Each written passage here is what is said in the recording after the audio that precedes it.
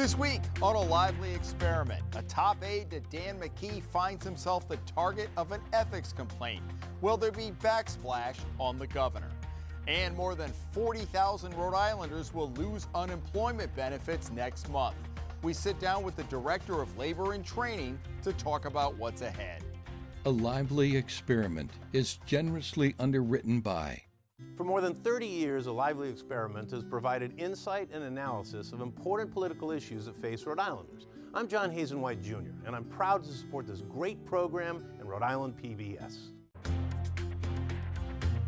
Joining us with their insights, attorney and former prosecutor Eva Marie Mancuso, corporate communications consultant and former TV news anchor Dave Lehman, and former state representative Nick Gorham. Welcome, everyone. I'm Jim Hummel. It is great to have you with us this week. It is the first major bump in the road for Dan Mckee since he took over as governor nearly 6 months ago. His longtime chief of staff, Tony Silva, is under siege, accused of trying to influence state and town officials to get a permit for a controversial land deal in Cumberland. That has prompted an ethics complaint, and now the Attorney General is taking a look. Nick, let me begin with you, and let's make it clear. The ethics complaint is about a disclosure issue on the property that's in question. But the larger issue here is it's not a good optic, but the governor is standing behind Mr. Silva. Yeah, so far, he asked the Attorney General to investigate, but the real lesson here is you've got to err on the side of caution when you're in a public position like that. And he says, he's kind of trying to finesse it, the chief of staff, Mr. Silva, by saying, well, it was just a purchase and sale agreement. That's not an interest in property, so I didn't need to disclose it. But to be safe, he should have. And now, I don't know what the Attorney General is going to do. I'm not even familiar with a practice where the Attorney General becomes an advisory opinion on what is he investigating? Right. But anyway, there's no crime as far as I can tell. But it's his first real crisis. It has potential to get kind of messy because he's very closely affiliated with Cumberland, as is the governor. Right, and Tony Silva, it's all Cumberland because he was the former police chief. What about the optics? Welcome to the campaign of next year. That I see this all as political. And let me be clear. I got these, people were dropping dimes right and left 3 or 4 months ago. This is going out to all the reporters. So it's not surprising that a number of people are on it. I'm not sure what the source was. And that doesn't lessen the merits of the case. But you're right, there is a political angle. It's all political. The governor, I totally support the governor. He is laser focused on jobs, the economy, on COVID, and doing the right thing. So this is just a distraction for him. I've had to fill out those ethics forms as chair of the Board of Education. I think that there's always some wiggle room as to what you write down. If I'm in the process of buying something, I agree with you that you should err on the side of caution in writing it out. But that's a separate issue. That's a chief of staff issue, not a governor's issue. So I think that the governor, and I support the governor, saying, listen, if for total transparency, let's reach out to the Attorney General. The Attorney General will look to see if, in fact, there was a crime committed. If it was a violation of a statute, pay the fine and move on. Wiggle room, but once you're in the wiggle, you're losing. You're losing ground. If there's wiggle room, err on the side of caution. There's a crime, but then there are optics, right? Well, the optics, I think, are awful. I looked at the property online. We're talking about 5,600 square feet. It's basically just a little forest there in a residential neighborhood. 93% is wetlands. And 93% of it is wetlands. The neighbors around it have been exercised over this because if they were to fill that in and put you can only put a small house on it to begin with, they would end up with a flood problem more serious than the one that they already have. So when you have neighbors fighting this thing, in many ways, it's much ado about nothing, except the optics just look terrible because of this. This looks like a typical Rhode Island frittata. DEM says no, and then he's the chief of staff, and they say yes. Yeah, well, they flipped. And the other thing that I would say about the governor, and I think he's a terrific guy. I don't know him well, but in this particular case, I think he also made a mistake that optically is not pleasant. He said he supports the guy, but I really don't know much about this. Now, first of all, before you say you're going to support the guy, you say, well, look, this has some concern. I'll look into it and I'll get back to you. Rather than put the innocent aspect out there, because as a politician, you've got to look as though you are concerned that something might not have been right here. And before you put your imprimatur on it, look into it. I mean, I don't agree with that because I think that they have a long-term relationship. He was police chief. He was the head of the. He was his chief of staff and lieutenant governor. Staff. You know, right. I mean, when you have a long relationship with somebody, you say that. I've known the guy forever, so sure. I know him to be somebody who is honorable. But I do think that this is political. We're talking about this because of his role in Dan Mckee's administration, and I just think it's just the first political whack. But that's the whole reason people are saying he got the approval because of his position with Dan And that's why the Attorney General has to look at it because that is criminal. That is criminal if he used his position. That's right. Having seen the campaign finance reports and the millions of dollars that have been raised by the Democrat candidates for governor, last night I was trying to think of the type of negative ad that this would give rise to because it's coming. I agree with Eva. It's probably mostly politics, but it could easily have been avoided. And it's just hard to believe that the chief of staff had another job outside of being the chief of staff for the lieutenant governor when Mckee was lieutenant governor and then as governor, and nobody knew about it. Yeah, $7,500 to be the advisor on emergency management, and apparently not only in Cumberland but other places too. Yeah, he's given it up. In all fairness, he's given it up. Oh yeah, but I mean, 200 grand isn't enough. Come on, right? It's just, I mean, how many government jobs does he have? Right. Well, the other thing, let me say this. All one pension. I think Governor Mckee was absolutely right on by asking the Attorney General to take a look at it. I think that was the right thing to do. And I'll tell you what, other politicians would not have done that right away. They would have been forced into do that a little farther down the road. So I think we have to give him credit that he did that. Okay.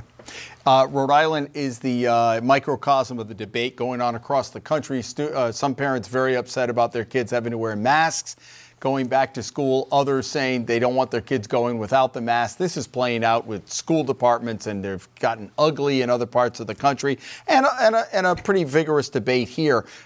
Eva, there's a couple of things to unpack here because the council, it was not called that when you were there, right? Council of Elementary and Secondary Education. It was. We split in my last year after the legislation passed. We split it into two. So we had the council for the colleges over here. Correct. So they're all under the Rhode Island Board of Education. Right. So they made the decision before Governor Mckee made the mask mandate. Right. They said, even though we don't have the legal authority, we feel this is important enough that we're going to mandate. And now there's potential litigation over that. So let's talk about that, the process, but also the intent there. So what did you think when you saw that? Well, first of all, they have legal counsel. And, to me, maybe it's because I'm a lawyer, but if I ask my legal counsel whether or not I have the authority to do something and they say no, then I would not have done it. So that's number one in terms of the process of doing it. But on the issue itself of masking, people need to put masks on. Anecdotally, I'll tell you a story that I heard this past week that it rocked my socks. A friend of mine's dad was in Rhode Island Hospital for heart problems, brought in there, what have you, 48 hours in the emergency room before he could get a bed because they were working on COVID people coming in because we know that the uninsured and the underinsured and the people that don't have a primary care doctor use the emergency rooms for that. 48 hours before the guy gets a bed. So, this is real in terms of the overflow. Just put a mask on when you're out in public. I don't understand what the issue is. But as to kids, some people would argue. So go ahead. It's about kids, though. Yeah, but the kids are not vaccinated, and the kids would. I just ran Vacation Bible Camp, and again, they're anecdotes. Kids, no problem. They know exactly what to do. They come in, they put the masks on. You think the parents get more upset? Absolutely. So, Nick, absolutely. Well, I've heard someone said this is like this mask question. Does the governor have the authority to do it? And the General Assembly said, sure you do, sure you do. Nothing separates the executive and legislative branches of government faster or better than a hot potato. And masks are the hot potato right now. You do it, you do it. You do it. And right? they couldn't decide. The General Assembly said to the governor, the leadership said, you have all the authority you need. We extended your emergency powers in Article 3 of the budget and so forth.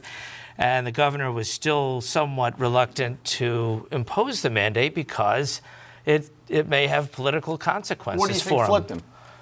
I don't really know. I think because, for one thing, people were starting to challenge whether he could do it. And I think he just eventually felt also, I think the problem came when the Council on Secondary Education voted to impose the mandate. I think they did it illegally, as I understand it. They didn't give any notice. They're a public body. They're supposed to give notice. And then he decided 2 days later. And then he covered for them and said, okay, every school has to wear masks. Go ahead, Dave. Yeah, to me, I think it's fairly simple. The public is demanding masks in larger numbers. And with this new strain of virus, I mean, to me, this is a no-brainer. I think he flipped on this pretty quickly, and I think it was probably the right decision to make, and let the lawyers figure this out later on about whether he has the power or not. In the meantime, you're saving lives. That's a little bit more important. Right, that's a little. I like bit. to focus on. The efficacy of the governor's mandate is entirely dependent on whether he has the authority to require it. But the House Speaker says he does. Right. But why is the governor asking? My view is that it's let's and I'm a lawyer, so I like process, but let's look at the bigger picture. The governor has direct access to Dr. Nicole Alexander Scott and all of the information that's coming out by the minute, not even by the day that's happening. So he acts. And it makes a lot of sense to act. So just put a mask on. People are dying. People are being in. The courts have now changed. The courts are saying that if you go into the courthouse, because it's a big public place, if you go in, whether or not you're vaccinated, you need to wear a mask. In our law firm, we've done the same thing. If you're coming in from the outside, you need to wear a mask. Most restaurants and not restaurants, but most of the businesses are saying, we're asking that you wear a mask. Strongly recommend. Some places do, Delta Airlines came out this week. They're requiring their employees, or they're going to charge them $200 more for their monthly insurance. What about the argument, though, that, and I realize it takes a lot of pressure off the school boards and the superintendents, but Barrington is different than Central Falls, is different than South Kingstown, is different than Newport in terms of vaccination rates and protocols and all that. And a superintendent may say, hey, we feel that our kids are safe at the high school or the middle school because we've had 90% vaccinated, the teachers are mostly vaccinated, so that takes their choice away. And right. I know, so is that the problem you have? Well, I think local choices are always better for education. Local control is an important component of good education, and the governor's order completely deprives schools of making any decision. I agree with you. I agree with him on the local, everything being local. But this is a pandemic. This is a virus. I mean, we're talking about a populated state of 1 million people in a small area. So it's not like people in Barrington don't drive to Providence or Pawtucket, or people in Warwick don't go to Central Falls or Pawtucket, or they don't East go Providence. To a shopping center, or they don't go to a grocery store. Yeah.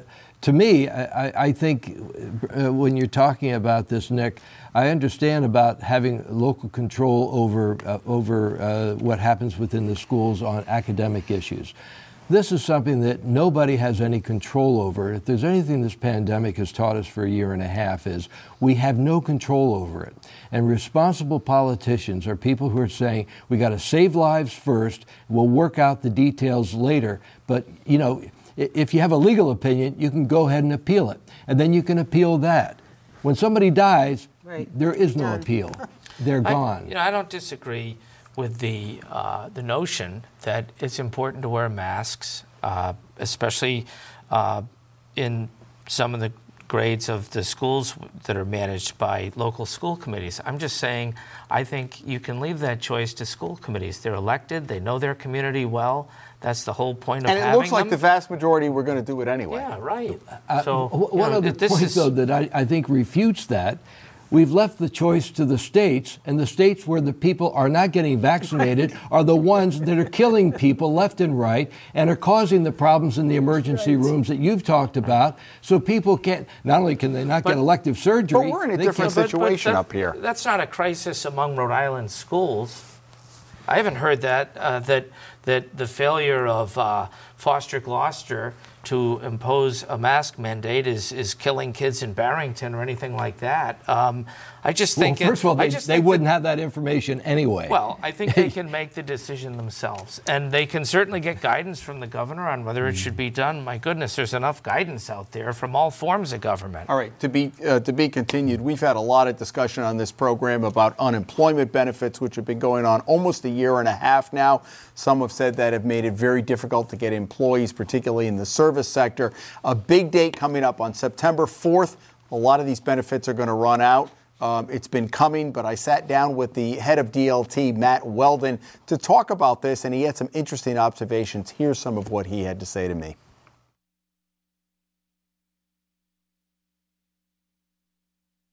So during the pandemic, the federal government introduced 3 new programs to really help working families and Rhode Islanders in general just get by. Those programs have happened now for about 17 months. It's been such a long time, and they're coming to an end on September 4th. Will be the last payment that can be requested by anybody in Rhode Island on those programs. I, on behalf of the governor, worked with the General Assembly to change the law regarding how much somebody can earn while working and still collecting a partial unemployment payment. And the reason for that was, in the past, you could only earn up to your benefit rate and then you were shut off. Actually, $1 less than your benefit rate and you were shut off. And what that meant was if somebody had a low benefit rate, working a day or two a week might keep them from getting a payment. And when the federal government was paying an extra $300 a week, that probably kept a lot of people from entering the workforce. You know, we're up against it, but there is time people could get a job right away. In fact, I had heard an anecdote from a colleague who also works in the restaurant industry, and they said if somebody were to walk down Atwells Avenue with a resume at 9 in the morning, they'd have a job by 10 and they'd be working by 4 in the afternoon. I think people need to think about jobs, and maybe not their next career move, but a job. Because 45,000 Rhode Islanders will find themselves without benefits in a couple of weeks. That's a lot of people. And as much as I've been talking about get a job, go back to work, it hasn't been punitive. It's not because I'm tired of dealing with these people. It's because there isn't going to be anything left for me to pay them. One of the big concerns I have, and quite frankly, the thing I do lose sleep over, I don't lose sleep over a lot, I'm a pretty calm guy, but I don't think people have taken it seriously enough. And I think the federal government used the unemployment system as a vehicle to push stimulus into the economy. That worked for a long time, but it's been extended and extended. And I think online, people are telling each other, don't worry, it's going to get extended again. So they're just not taking it seriously. And when people wake up on September 5th and realize that they're no longer covered by unemployment, it's going to be ugly. And so people should know we are here for you. We want to help you. It's free. Please go to backtoworkri.com and take advantage of those services. So in Rhode Island alone, just under $2 billion just for Rhode Island in extra benefits. I think the government did use this, Dave, to do the stimulus. You live on Aquidneck Island. I can imagine trying to go to a restaurant. I wonder if you think this is going to change. It's more nuanced. People have been out because of childcare and their concerns about COVID, but you wonder how this is going to change the dynamic on getting workers now because they got to find a job. Well, I mean, I can tell you, yesterday I went into a couple of restaurants in Newport to make some reservations, and I found out that some of the most popular and I mean iconic names in Newport are not even serving dinner or lunches these days in the middle of the tourist season. And I'm talking about names that everybody would recognize, and they can't get enough people. I said, well, is there a problem getting food or what is? And they said, they don't have staff. They don't have staff.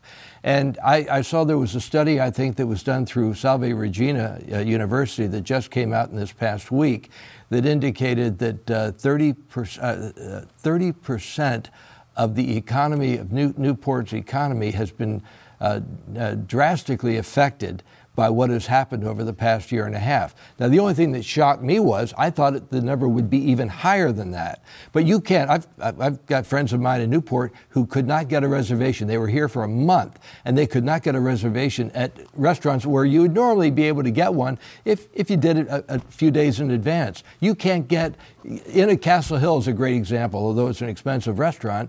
You've got to do it 2 weeks ahead, and people call an hour before that 2-week period begins, and they still can't get a reservation. It's like getting Rolling Stones tickets. 45,000 people. Right. It's a lot of people, and those benefits are going to be over. Right. And I share Matt's feeling that people aren't taking it seriously. They're just, it's the summer, and they're going along. Well, what's going to happen in September, when there's no money coming into these families? It's going to make, I think it's going to make it very difficult for the families. You're going to see a lot of taxing on the food banks. You're going to see a lot of taxing on all of the other social services because the parents are going to realize now, there's no more benefits coming in. Well put. 45,000, I wrote down 45,000 Rhode Islanders, nothing left to pay them. That's what Mr. Weldon said. Right. And that's September 5th. That's, just a couple weeks away. It's going to be bloodshed, sounds like. I mean, I don't know what people are going to do. Yeah. It's been a great 45,000. That would be the equivalent of Barrington's population, probably Warren's population, right? Yeah. And maybe even Bristol. Yeah. I mean, Dave, maybe you'll be able to get your reservation in Newport in a month because the guy goes in at 9, he's hired at 10, and he's working by 4. Maybe they can get him on the lunch shift. The unfortunate thing is I'm the guy who just applied for that job. Yeah, there you go. But Dave, it's not just the restaurant industry. Also, I mean, when you go everywhere, exactly. I had to go to Restaurant Depot the other day for. Just to get some stuff for Close to Kids. And I was in there. It took me 5 minutes to shop and 45 minutes to check out. And that's just because there were people in there and it was lined up and they didn't have enough staff and there was a big sign up that said, we're hiring. So a lot of places have signs on the doors saying that we're hiring. So it's not just the restaurant industry. It's also the Walmarts, the Targets, all of the other stores that are out there, trying to get people to come in. I guess the lesson is, just a blanket payment to everybody it's not always accurate. It doesn't always reach everybody who needs it because there are a lot of jobs out there and nobody wants them. But we asked Governor Raimondo and they asked initially the administration when Biden came in, what do you think about this? Oh, well, that's not what we're hearing. It's not affecting the unemployment situation. That's totally not true. My evidence is only anecdotal, but I mean, everywhere you go, all right, employers are saying we don't have enough employees. I don't want to short you guys on outrages and/or kudos. And Mr. Lehman made a special request today to do both, so we had to clear a little bit of time out for him. You have an outrage and a kudo. Yes, you've outed me. Yeah, I have. That's all right. Everything's on the table on Lively. 2 congressmen this past week. One of them from Massachusetts, Congressman Seth Moulton. He and another congressman dropped in unexpectedly on an unauthorized trip right in the middle of all the chaos in Kabul because they wanted to find out what's going on with the Biden withdrawal plan. How stupid was this? They got there, nobody was expecting them. Both of these guys, by the way, are decorated war veterans from Iraq. I mean, these guys are military guys. They know what's going on. Did they fly commercial? They flew commercial, and then they got a military hop into Kabul because they had to. These guys should have known better. This was grandstanding of the highest order. If you want to go in and find out what's going on, first of all, you can stay at home and watch cable TV because you can get most of all the information you need. At any rate, I think this was an embarrassment that these guys pulled this off. So these 2 guys are showboats, and they ought to be shown the door the next time people get a chance to vote for them. I'd like to offer a kudo, though, to the war correspondents who are really risking their lives. A lot of people at home probably think, well, these guys travel with a big entourage, they've got security and all that. Most of the time, these people are going, like you and me, just going around by themselves with a cameraman and a translator. I think we really need to show a great deal of appreciation and gratitude for these people are putting their lives. They don't have a platoon. They don't have an M16 or whatever the rifle of the day is. I think we really need to thank them for that. And one other thing I'll add on to that is we had a close call with a hurricane, and it brought home to me, as a former news guy and a news director and a news anchor, the great service that our television stations and radio stations did to try to keep people informed. We very often take that for granted. And these are people who, to a lesser extent, put their lives on the line. They're in dangerous situations. And I think, the television industry gets a lot of hits, a lot of criticism. But this is a time where they really provide a tremendous community service that we all rely on, trying to figure out what we need to do, where it's going, and what's going to happen. I think sometimes you ought to write an email and thank these people because they are doing a tough job in a very difficult situation. I would echo what you say. Richard Engel for NBC and Clarissa Ward from CNN. She's right in the middle of it with these Taliban. And I watched an interview last night. He was interviewing the Taliban spokesman. And in the background, everybody was carrying the rifles. And the guy's like, he's right in the middle of it. And he was in a spot that had been blown up before. Anyhow, Eva, what do you have? I agree with the kudos as a military mom and a military wife. It's, yeah, I agree with your kudos. I mean, getting the information as it happens from people that are out there, risking their own lives and not having the background. So I'm going to go with an outrage. Go. The state is not a bank. So the Superman building people who want the state to bail them out, I think that's just wrong. Unless the state is going to get some ownership interest or some money or anything else, there has to be some ongoing revenue for what they're looking for. But the state could have bought this for $1, right? But they didn't do it because they knew about what it was going to cost. So now to come in to help a private developer buy something and not get anything in the end, we're not a bank. So if they want a partnership, welcome to it. But there's got to be some ongoing revenue from it. Nick, you get the last minute. Outrage, can't ignore what's happening in Afghanistan. It's certainly an outrage. I wish we could hear more from our congressional delegation. Give Jack Reed credit. He went on with Channel 12. Oh, he was critical. He was critical. And I thought that took some guts. It'd be nice to hear from the rest of our congressional delegation. But the outrage is not so much them. It's the president and his failure to execute this correctly. It's an outrage. Couldn't skip that. Kudos. I'd like to give kudos to... Everybody's doing outrages and kudos. Did you get this pre-approved? Go ahead. I never get anything 30 pre-approved. seconds. You Go should ahead. know that by now. Jessica De La Cruz, Senator, demanded that the General Assembly come back and clarify what is the law on this mask issue. It's the General Assembly's job to make the law, and they've punted on everything having to do with this. They just put it in the hands of the governor, and of course, they're going back and forth about what his powers are. Good idea by Senator De La Cruz. She gets kudos. Thank you. Okay. Folks, that is all the time we have. Dave and Eva and Nick, thank you so much. And folks, thank you for watching. Come back next year. Come back here next week and next year too. If you can't catch us Friday at 7 or Sunday at noon, check us out on our website, ripbs.org, Facebook, and Twitter. We appreciate your loyalty to this show. We'll be back here next week with all the latest as the Lively Experiment continues. Have a great week.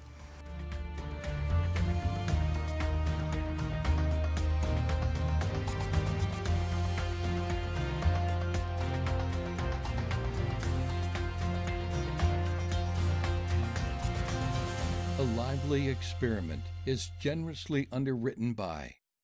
For more than 30 years, A Lively Experiment has provided insight and analysis of important political issues that face Rhode Islanders. I'm John Hazen White Jr., and I'm proud to support this great program and Rhode Island PBS.